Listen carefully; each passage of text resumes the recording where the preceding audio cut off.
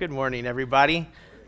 My name is Nathaniel. I'm the missional community guy here at Storehouse Community Church, and we are grateful that y'all have chosen to be here this morning to join us for worship. Before we get into our passage and the sermon, I've got just a couple of items for you. First, we would love to get to know you more, especially if you're new or first time in a long time joining us. We'd love to take you for coffee or whatever, a meal. And so best way to do that is to fill out a Connect card in the rows, and there's Connect cards in the back at the Connect desk. Just fill out any information, or if you have any questions, you can put those on a Connect card, throw it in there, and we will definitely get back to you within the next 24 hours. But we would love to connect with you that way. We also have Bibles in the rows and Bibles in the back, and so if you don't have a Bible or someone you know needs a Bible, please just take it. That is our gift to you. And let's see, third, we also have, if you have not noticed, tables in the back. We would like to remind everyone that those tables are for families with young children. We right now only have kids twice a month, and so we want the children, families with children, to have a place where they can sit and do activities. We have discipleship guides that our wonderful kids director LC puts out every single time we don't have kids upstairs, so that they can follow along or call her or do whatever they need to. And so those tables are reserved for families with young kids. Okay. With that, also, I would like to encourage us as a church, a Storehouse, to embrace the fact that we have kids in our services. We are totally fine that kids are here with us. That's right. And there's a part of that where kids are just not the quietest people, and that's okay. That's right. We love having kids here. And so if you're, sitting up here in the front and you don't have kids and you hear a bunch of noise behind you, take that moment to disciple the families in our church and be fine with it. Because it is a beautiful thing to hear the laughter and the voices of children. And so we want to encourage all of us as a family to be able to encourage one another and not ever make anyone feel like this place is unwelcome just because their kid might be having a fit, okay? And so let's encourage each other in that today and moving forward for sure. And I guess with that too, today is Father's Day. And so happy Father's Day to all the dads in here. Let's do a hand. Fathers, you guys play a very vital role in the family. You guys are the ones that are discipling your kids, your wife. You're discipling your family and taking charge of that leadership. Fathers, we are very grateful for who you are and what you are doing for the children in this church. Thank you for the role model that you are for everyone else here. So thank you, fathers, for everything that you do. We also have gifts for you. They're going to be over here. You'll see them as soon as those things are moved at the end of service. So please grab some gift bags on your way out, dads. Okay, those are all of our announcements. So let's go ahead and get into our text. This summer, we've been diving into Psalm 27. We've called it Reset. Because what we want to do is we want to take kind of all the dense theology and all of the stuff that we've talked about at the beginning of this year and be able to spend the summer processing it. Figuring out, okay, how does this all kind of apply to me, to my life? What's this mean for my relationship with God? How do I take everything we've talked about over the course of this year so far and actually see true change and transformation and fruit come out of it? And so we want to just reset emotionally, mentally, prepare ourselves for the coming semester that will come in the fall. And last week, Pastor Marco talked about how we need to dwell in the Lord. And when we dwell in the Lord, when we have a relationship with Him, that there is delight that comes out of that. Delight that, practically speaking, when we have this delight, it means we have peace and tranquility, that we have a life full of love and joy and happiness because we are delighting in God. And our love continues to grow daily. Thanksgiving, the ability to be grateful, is a fundamental part of reaching that place of delight that Marco talked about last week. And in this passage that we're going to cover today, in just verse 6 of Psalm 27, we're going to see that David has a heart full of gratitude, full of thanksgiving. And it's going to result in a few things. He's thankful for who God is and what God has done in the past. And so it leads him to a place where he is extremely grateful for what God is going to do in the future. The actions of God that he has already experienced leads him to thankfulness and confidence in what's going to happen. Now, a simple way that we can think about this and look at this and kind of put it into our own terms is by looking at really any long-term relationship that you've had. And so I'm going to use my wife as an example. Okay? I use her as examples a lot, and she loves it. So we have been married for 8 years, and over that time, over these 8 years, my love for her continues to grow constantly. There's more and more love. I delight in her more and more. And a big part of that, a big part of my love growing for her is because I know that I can trust her. I know that she is faithful, committed.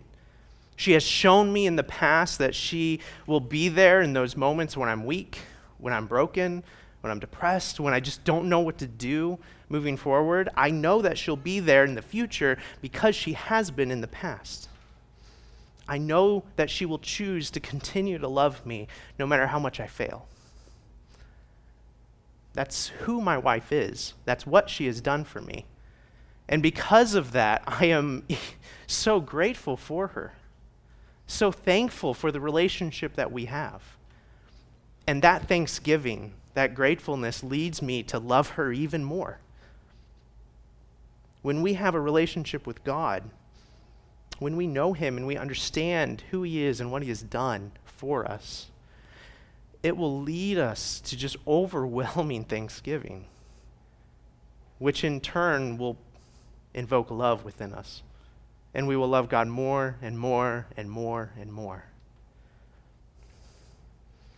His activity, past, present, and future, becomes a thing that we can be confident in. Because we've seen evidence of it. Because we are grateful, we're able to see the truth of his actions. And we're able to know that God is good.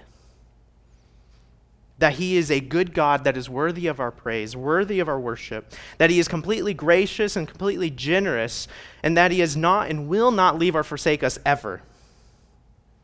We can be confident that God is great and good, and thanksgiving comes out of that assurance. And we can know this because we know who he is and we know his intentions. And we can know this because it's a matter of public record.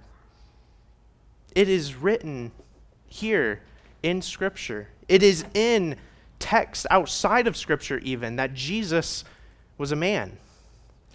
And the beautiful thing is that we can know for a fact that Jesus was more than a man. We can know that he is good because God sees separation between us and him. And so he comes into human history as a man, Jesus Christ. He pays the price for all the sin and the evil, the bad things that we do, those things that are keeping us from having a relationship with him, those things that are going to lead us to condemnation and damnation in hell, which hell is not the way that it's perceived or portrayed in the media. It is a place that is simply without the manifested presence of God. And God loves us so much that he doesn't want to have separation. He doesn't want us to be apart from him in any way. And so, through Jesus Christ, he pays the price for our sins so that we may have relationship. That good news speaks to his goodness. And it gives us something to be thankful for. And so our thanksgiving is born out of confidence in God's goodness. That's what I want you to take away today. I want you to remember this, that thanksgiving is born out of confidence in God's goodness. And the resulting life of that is going to be one full of love and joy and peace, kindness, all the fruits of a relationship with God. So let's pray for our time real quick, and then we're going to get into kind of the nitty-gritty of how do we know God is actually good then? I mean, I gave you the gospel here, but why should you believe that? Why would you believe these things? Why is God good? And so we're going to get into that, but let's pray first. Father, I thank you so much for today, for this opportunity to be here together. Lord, I thank you for your holy word, what we can go to receive clarity. Holy Spirit, I ask that you do something amazing in this time, where we dive into your word, where we're trying to understand and know you better. Holy Spirit, allow us to be able to listen, open our ears and our hearts and our minds so that we may understand. Holy Spirit, I submit myself to you so that the words that I speak are going to be from you and not from me. Lord, thank you for who you are. Let us worship you this morning together as a church for that, for who you are. In your name, amen. So when we talk about having Thanksgiving because of God's goodness, I mean, naturally there's going to be the question of how do we know that God is good? Because we may not feel that way right now. I mean, if you're not a Christian, that's probably pretty normal. You don't know, how can God be good? I may not even believe in that. Or the very common argument in the world is that God must be cruel because of all the suffering, natural disasters, all these things. So God can't be good. Nicole and I are watching the show House right now, and if you've ever seen it, the main character, House, Dr. House, he's an atheist, and he gets very upset constantly whenever anyone has faith that comes, into the show. And he always tries to rail against it. His main argument is basically that God is just cruel, if there is a God. And so why would you even bother? That's basically everything that he feels about it. And so that's a common belief. I mean, I've talked to many people, and it's not just in that show. That is what people believe, that because of suffering and bad things that happen to us, if God was really real, he must not care about us. It's a common viewpoint.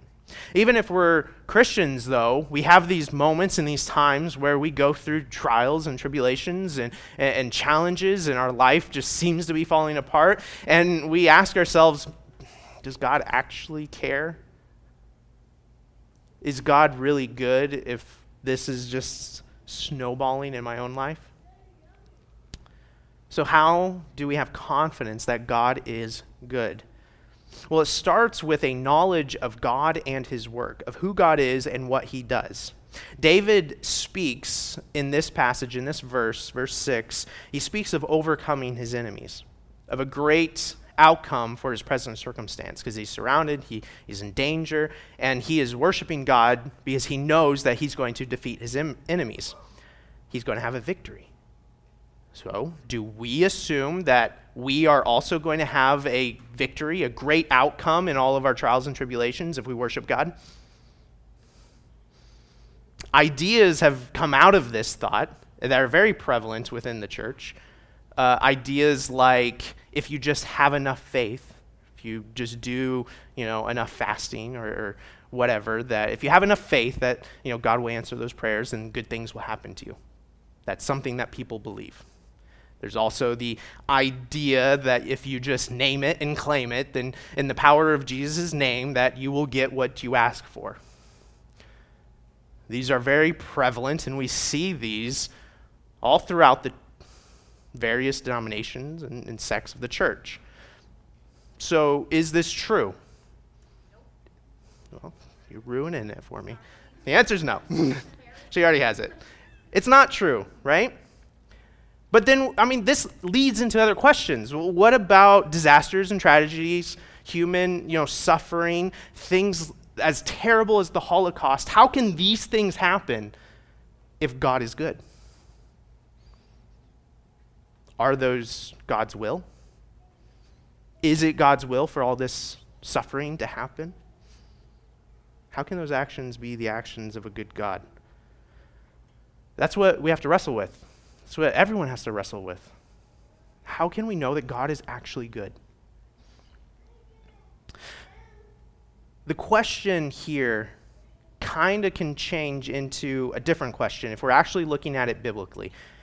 The question really becomes then, what should our expectations be of God's actions? Because expectations, they matter. They color the way that we view the world, the way we perceive things. So what are our expectations, and how do those align with Scripture? That's what we have to look at to be able to answer the question, is God actually good? Now, real quick example of how expectations actually really do matter, okay, that you'll all be able to resonate with. So if I have the expectation that my wife will do my laundry every single week and she does not do it, I will be upset, right? If I don't have the expectation that she will ever do my laundry and then she does my laundry, I will be overjoyed. It's the exact same thing, but my view on it has completely changed because of what my expectations are. That's a very simple example, but it gives us the importance of what our expectations are and how that's going to have us view God. And so the real question, all these questions, what's the real question? What is a healthy biblical expectation for God's activity? What is a healthy biblical expectation for God's activity? What should we really expect? And so we're going to Ephesians 1, 5 through 10 to find our answer. Okay, so starting in verse 5 of Ephesians. In love, He, God, predestined us for adoption to Himself as sons through Jesus Christ, according to the purpose of His will, to the praise of His glorious grace with which He has blessed us in the Beloved. In Him we have redemption through His blood, the forgiveness of our trespasses, according to the riches of His grace, which He lavished upon us in all wisdom and insight, making known to us the mystery of His will, according to His purpose, which He set forth in Christ. And so listen to 10 here. As a plan for the fullness of time, God's plan, His will, to unite all things in Him, things in heaven and things on earth. So a healthy biblical expectation for God's activity is centered around our salvation. That should be our only expectation. A biblical expectation for God's activity is the salvation of His people. That's it. That is our expectation. Anything more than that is speaking things into Scripture that's just simply not there. And so when we look at the world and God's activity in it, we must view it through the lens of His salvific purpose. Now, there's a couple of necessary aspects of salvation that I want to cover. Things that have to be there for the salvation that He offers us. And so it gives us more clarity, more insight into, okay, His purpose is salvation for His people. So practically, what's the result of that? What's that actually look like? So I got two things. One, a necessary aspect of salvation is adoption. You can go to Romans 8 and read about this in your own time. Go to Romans 8, check it out. This is a cross-reference for you. But we are adopted. See, God loves and cares for us so much that He entered into the world to save us, and then He adopts us into His family, makes us heirs with Christ, saying that we have not only salvation from our sins so that we can have a relationship, but we will have eternal relationship in heaven with Him. That we will actually have an eternity of great action and presence and relationship and everything that comes with that, with God. He adopts us, meaning he cares, he loves for us, and he does good things for us. Now, he's not going to do good things necessarily all the time, and that's where we get into some really dangerous things like the name it and claim it, where you just say, okay, God loves me and he cares for me as he adopted me, and so he must give me these things because he loves and cares and has adopted me. I mean, that just doesn't make any sense, especially, on Father's Day. Let's think about it, dads. Do you give your kids everything they want? No, that would be stupid. Don't do that.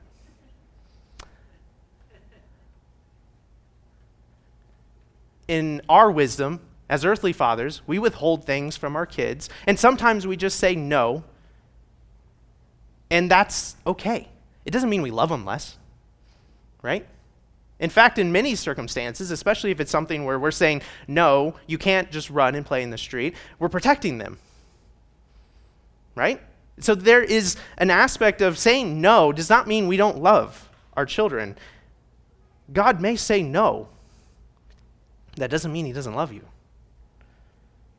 But he does care for you. He does take care of you. Matthew 6:26, Jesus says, look at the birds of the air. They neither sow nor reap nor gather into barns, and yet your heavenly Father feeds them. Are you not of more value than they? We may not get everything we want. Sometimes we may even feel like we don't get anything we want. But God does care for us, and he loves us. And remember, we're going through the lens of his salvific purpose.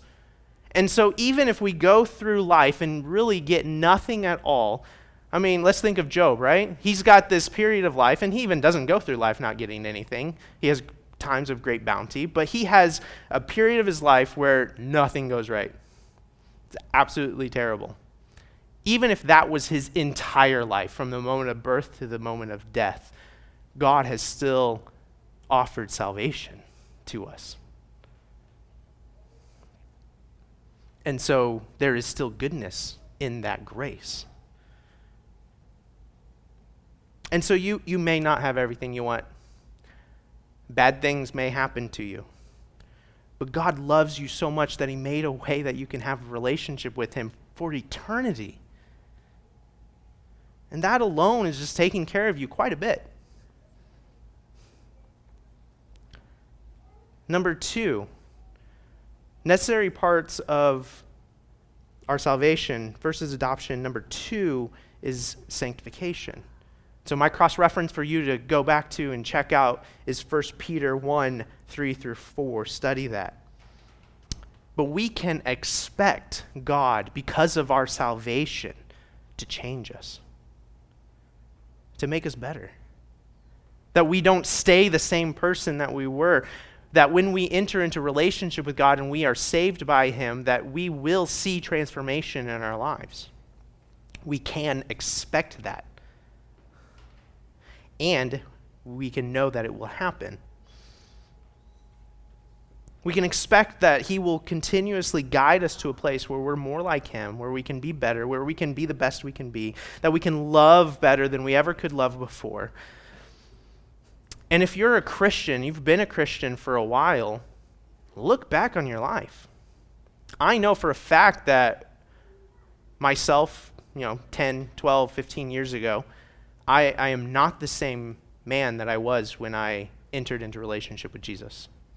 I'm a completely different person. I'm a better person. Now, am I perfect right now? Well, that's debatable, but no, I'm just kidding. I'm not. I have a lot of things, okay? I have a lot of things that I'm still dealing with. But I'm not that guy. And I am so happy that I'm not that guy. And I can know that in 10 years, because I'm not that guy, I know in 10 years I won't be this guy. And I'm very happy for that too. We can expect that God will change us and grow us and sanctify us. And that leads us to thanksgiving, to gratefulness. So, sum it all up, bad things are going to happen. You may not get that promotion. You may not get that raise, that recognition that you think you deserve, and maybe you do. You may not reconcile with that family member. You may not recover from an injury, or that illness that you've been struggling with for years may not be healed. But we do know that God has saved us, that he offers salvation to you from an eternity of condemnation. He forgives us of the evil that we do, the ways that we rebel and fight against him, and he changes us into the best version of ourselves over the course of our life, because he's walking alongside us constantly. He loves and he shows grace toward us. Being a Christian doesn't mean that you have everything you want or that life is just peachy. But it does mean that you know you're not alone in it. And you never will be. That God is in your corner. That eternity is his concern and his ultimate gift to you. Romans 8:18 says, "For I consider that the sufferings of this present time are not worth comparing with the glory that is to be revealed to us." Paul understands that no matter what's happening in our life, what we're going through, and Paul's one to speak on this. I mean, Paul, his life was pretty terrible if you really look at just what happened to him. Just beatings, shipwrecks, betrayal by friends. And yet Paul is able to say, I know that eternity, that God has offered me salvation, is so much greater than any of that. And it leads him to a place of worship and thanksgiving and love for God. Understanding that God's desire and that his will, his purpose is geared toward our salvation, see, that points to a good God. Any argument against God's goodness is because that person's expectations, your expectations, might be completely different than reality. Your expectations might be saying that you think God should just stamp out all evil, all suffering, that God should just take whatever sin you're struggling with and just throw it out the window in just a second so you never have to think about it again. These expectations are not what Scripture teaches us. But according to Scripture, we can expect that God will act according to his salvific purpose, that he offers salvation from an eternity of separation from him. And that is going to be the ultimate expression of his goodness, his grace, and his love. And any other blessings beyond that, man, that's just icing on the cake. And so practically, if you want to have a better understanding of this, better understanding of his salvific purpose, then I'm going to encourage you in 4 ways. Read Scripture. All right? He gave us this so that we can know what his purpose is and what to expect, so that we can correct any error in our own thinking. So read Scripture. You've got to know what the Bible says. Number 2, interact with God. That's prayer. Talk with him about it. I can't tell you the number of times that I have just wrestled with God in prayer saying, God, I see this in Scripture, and honestly, I don't really want to accept it. That's okay. Pray that prayer. Wrestle with God about this. And then submit it to him. But you've got to talk to him about it. You're never going to reach a place of full understanding of who he is and what he's done if you don't actually wrestle with God about it. So interact with him. Pray with him regularly. Number 3, evaluate testimonies. Whether it's your own testimony or the testimony of a brother or sister in Christ, ask them about their life. See what God has done in the lives of his people.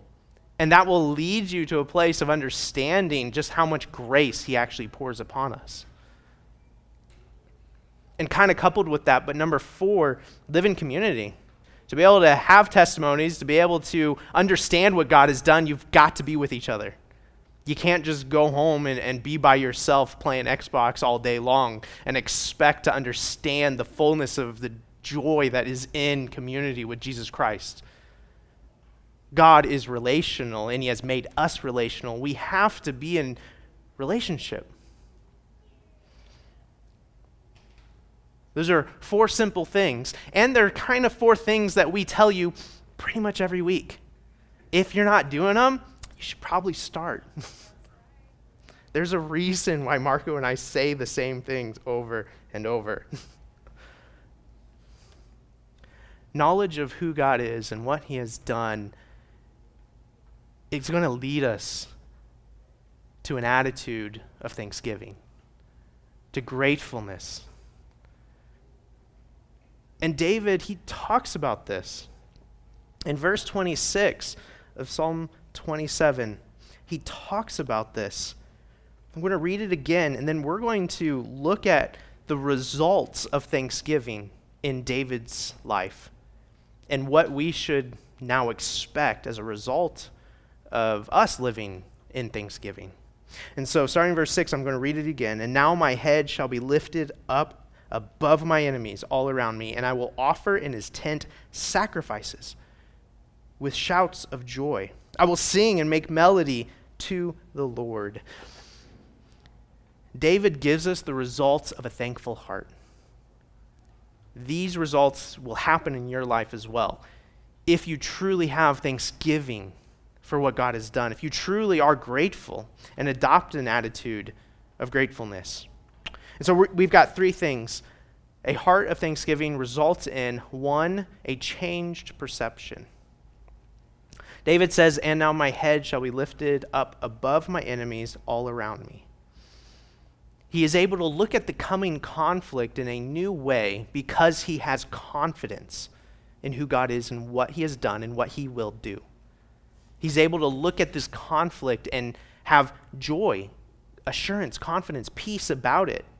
Scripture teaches us that we should be thankful, here and other places, to live a life of gratitude. When we are thankful, we view the world with more optimism. I mean, that's just a very simple truth. If you live thankful for just your life in general, then when those things come up that are a little negative and aren't great, your perception of them isn't going to be as bad. Because you're living in just this attitude of thanksgiving and positivity and optimism, right? There's a reason why Scripture teaches us to do things, and it's because God wants the best for us. He wants the best for us, and so he encourages us to be able to live healthy and live a life that leads us to be more like him. And God is joy. God is happiness. God is all these things, and he wants us to take part in it. And science, it reinforces this. We can see very practical examples of how this truth that we see in Scripture is true in our own, biology, in our psychology. In Psychology Today, there was this article a few years back about multiple studies that they did over many years.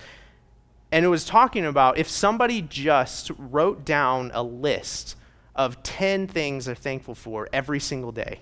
They just made that list every single day. Over the long term, they had better and deeper relationships, better physical health. They actually worked out more without even being told. They had better mental health. Their nature became more peaceful, less quarrelsome. They slept better. They had a better self-esteem. And they were able to overcome trauma, and stress was reduced in their life overall. Man, all those things are good things. And they all come from just being grateful. And this is from a study that has nothing to do with God. This is just the way God has made and wired our brains. Being grateful just makes life better. And God wants your life to be better. And when we really understand what God has done for us, that he has saved us and given us an eternity of joy and relationship with him, man, that should lead us so that we can be thankful every single day, no matter what's happening. Because that is so much greater than anything else. And so when we are thankful, when we are grateful, we have a new perspective. We're able to remember that there are some things, like Paul said in Romans 8:18, that eternal glory is so much greater than my present circumstances. and everything, the way we view life, the way we view the world has changed completely. Number 2, a personal transformation will occur. David says, "And I will offer in his tent sacrifices with shouts of joy." Now, there's something really amazing about this because he is having transformation that requires action. Joyful action. In this case, action has to happen for transformation to happen. David is led to action because of his grateful heart. He's going to sacrifice and he's going to shout in joy. The Lord has delivered him in the past, and so he knows that the Lord is going to deliver him again. And so he joyfully shouts and worships and makes sacrifices to God, even though the battle hasn't even happened yet. And see, this is where we can get into a really cool translation in this passage. Shouts of joy is actually a combination of 2 meanings in the original language. One is a war cry, like you're about to go to battle and you are, shouting, think like Braveheart or something, right? That's a war cry. It's that, and it's a shout of joyful exuberance. It's both of them. And in this passage, it actually applies both meanings to this passage. And so he is saying, I am going to be making these sacrifices, and I am going to be entering into this, warlike readiness with joy, with a heart that is full of gladness, because he knows who God is and what he's done. And so he is joyfully ready for whatever happens the next day. How can you not want that? How can you not want to be able to enter into every single day knowing that no matter what happens today, I am joyfully ready to meet it head on? There are some days that we just do not want to have anything to do with it. Yesterday, for me, was a very trying emotional day. We had visitation in Laredo with biological family for the children that we are hoping to adopt. Those times are very difficult. I entered into the day not very happy. I entered into the day frustrated, angry, and I spent the day frustrated and angry, and I just couldn't come out of it. And Nicole was wonderfully gracious, but also encouragingly rebuking me throughout the day. And it was a great thing, and I didn't like it. I was not joyfully prepared for yesterday, even though I knew it was coming. And it's no mistake that the day before, I kind of intentionally ignored all of my daily disciplines that I do to worship God because I wanted to be angry on Saturday. True relationship with God, when we are really grateful and we are able to express that to him and be honest about that stuff, then he will give us a joyful readiness to tackle whatever's happening. I had even already written this sermon, and I knew it was true, which is why I decided to ignore God all day on Friday. Take a little bit of encouragement from my own sin and don't do that. My Saturday could have been great.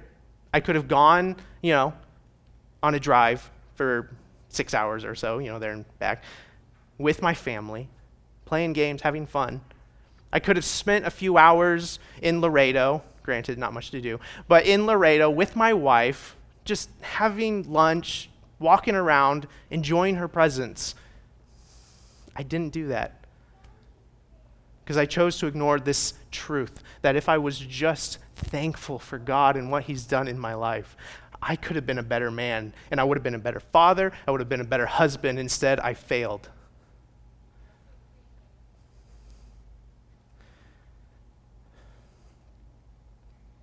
My prayer is that next time I can do better.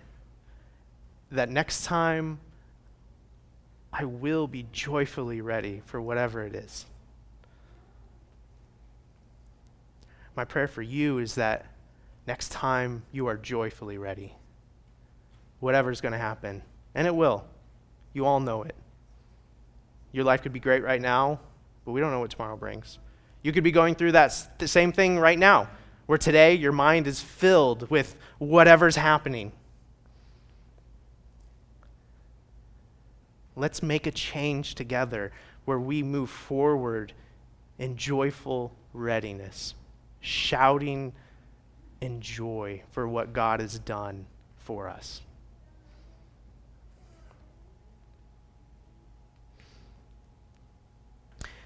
And when we're able to do that, our lives begin to change. Personal transformation happens. Old struggles and sins begin to lose their hold over us. You want to know how to be a better person? You want to know how to stop sinning that same thing that you've been doing over and over and over? Be grateful. Be grateful for the salvation that God has offered you freely. For a lot of us, it's simply just opening our eyes so that we can see the grace right in front of us. Because we choose to ignore it. We don't want it. We'd rather be miserable than have joy. And there's something messed up about that. Number 3, a result of a thankful heart is persistent worship. I will sing and make melody to the Lord. That's what David says. And David is a man that knows how to worship. We see him throughout Scripture as a man that messes up, but he knows how to worship. And he does it well. And it's because he has such confidence and assurance in who God is and what he's done. Like I said in the first point, we see the world with a new perspective, with optimism, positivity. When, like in the second point, we're transformed by a thankful heart. Sin, it loses its hold over us. And we're able to see that transformation taking place. That leads us to even more worship. See, this persistent worship is something that is both going to happen because of the things we're thankful for, and it's going to happen because of our thankfulness itself. And when we are persistently worshiping, when it does not stop, then that means we are continuously reminding ourselves of what we are thankful for. When you are truly thankful for God, for Jesus Christ, and his relationship with you, or if you don't have a relationship, his offer of a relationship with you, when you are thankful for that, you cannot help but worship. And if you find yourself struggling to worship, you just can't seem to get there, you're not able to be in this place on Sunday mornings and worship alongside the church, if you find yourself throughout the week not able to enter into times of personal worship with God, you just can't bring yourself to study Scripture, to pray, to be able to just be grateful for him, to be able to talk with him, then you may not love God like you think you do. And if this is really not happening ever, you may not love God at all.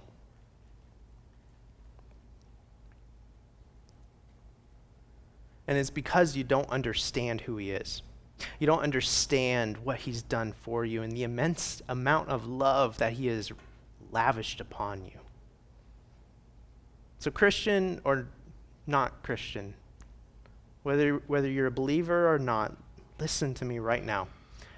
God loves you. He loves you so much that he entered into human history as Jesus Christ and died on the cross for you, so that you can have a relationship with him that does not end with death. There is eternity with him. There is something wonderful about it that we experience in this life and forever. And he wants that for you. If you believe that's true, then you can be thankful. And it begins with simply just saying, thank you. I mean, you really want that one practical piece to walk away from today with? Say thank you to God. Say thank you to each other, to your family, to your loved ones. But say thank you to God for what he has done in you. Nicole and I have been teaching our children to pray, since they've entered into our home. That's a value for us. We want to teach them how to pray. And we teach them how to pray in one simple way. You say thank you. So when I put my daughter to bed and she prays before she goes to sleep, her prayer is thank you, God, for today. Thank you, God, for dinner. Thank you for the yummy food I had. Thank you that we got to go to school. I got to go to a friend's house. Thank you that I get to sleep tonight. Thank you for tomorrow. That is my daughter's prayers because that's what we've taught her to do. Because if she ever walks away from that family discipleship with anything, I want it to be a thankful heart. Because that is going to lead her to love God more than anything else I can teach. Even yesterday, Mike, my middle son, he just randomly said, thank you, Jesus. And I said, for what? Because he loves me.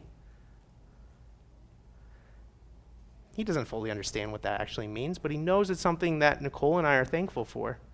He knows it's something important to us. Some of you have forgotten that. Some of you simply can't just say, Jesus, thank you. You might have to go back to that simple prayer. Thank you, Jesus, for today. Thank you, Jesus, for what you've done. Thank you, Jesus, for loving me. And you will soon find that your heart changes, softens. You will soon find yourself with more joy and love in all things that you do. Your life and your attitude will change. Your love for God will deepen. And you will find that his grace is more abundant than you've ever realized. Let's pray. Father, I want to say thank you. You are a good God. You are a God that loves us. You are a God that loves me so much that you wanted to heal me, to restore me, to bring me into relationship with you, even though I know I'm not worth it. And yet you still see value in me. You created us in your image. You inherently put value upon us that we deny constantly. And yet, Lord, we can know that you never forget it because you have shown it by offering us salvation, a way out of our own mistakes and our own sin, out of the life that we make for ourselves. You say, I will restore you. Father, I ask right now that you help all of us, every person in this room, every person listening, to remember who you are. To remember what you have done for us. Jesus Christ, we are thankful for you. You are beautiful, amazing. Holy Spirit, lead us into a time of worship now where we can reflect on what it means to actually be grateful for you. Let it lead us to a place where we, like David, just have worship overflowing out of us. Thank you, Lord. Amen and amen.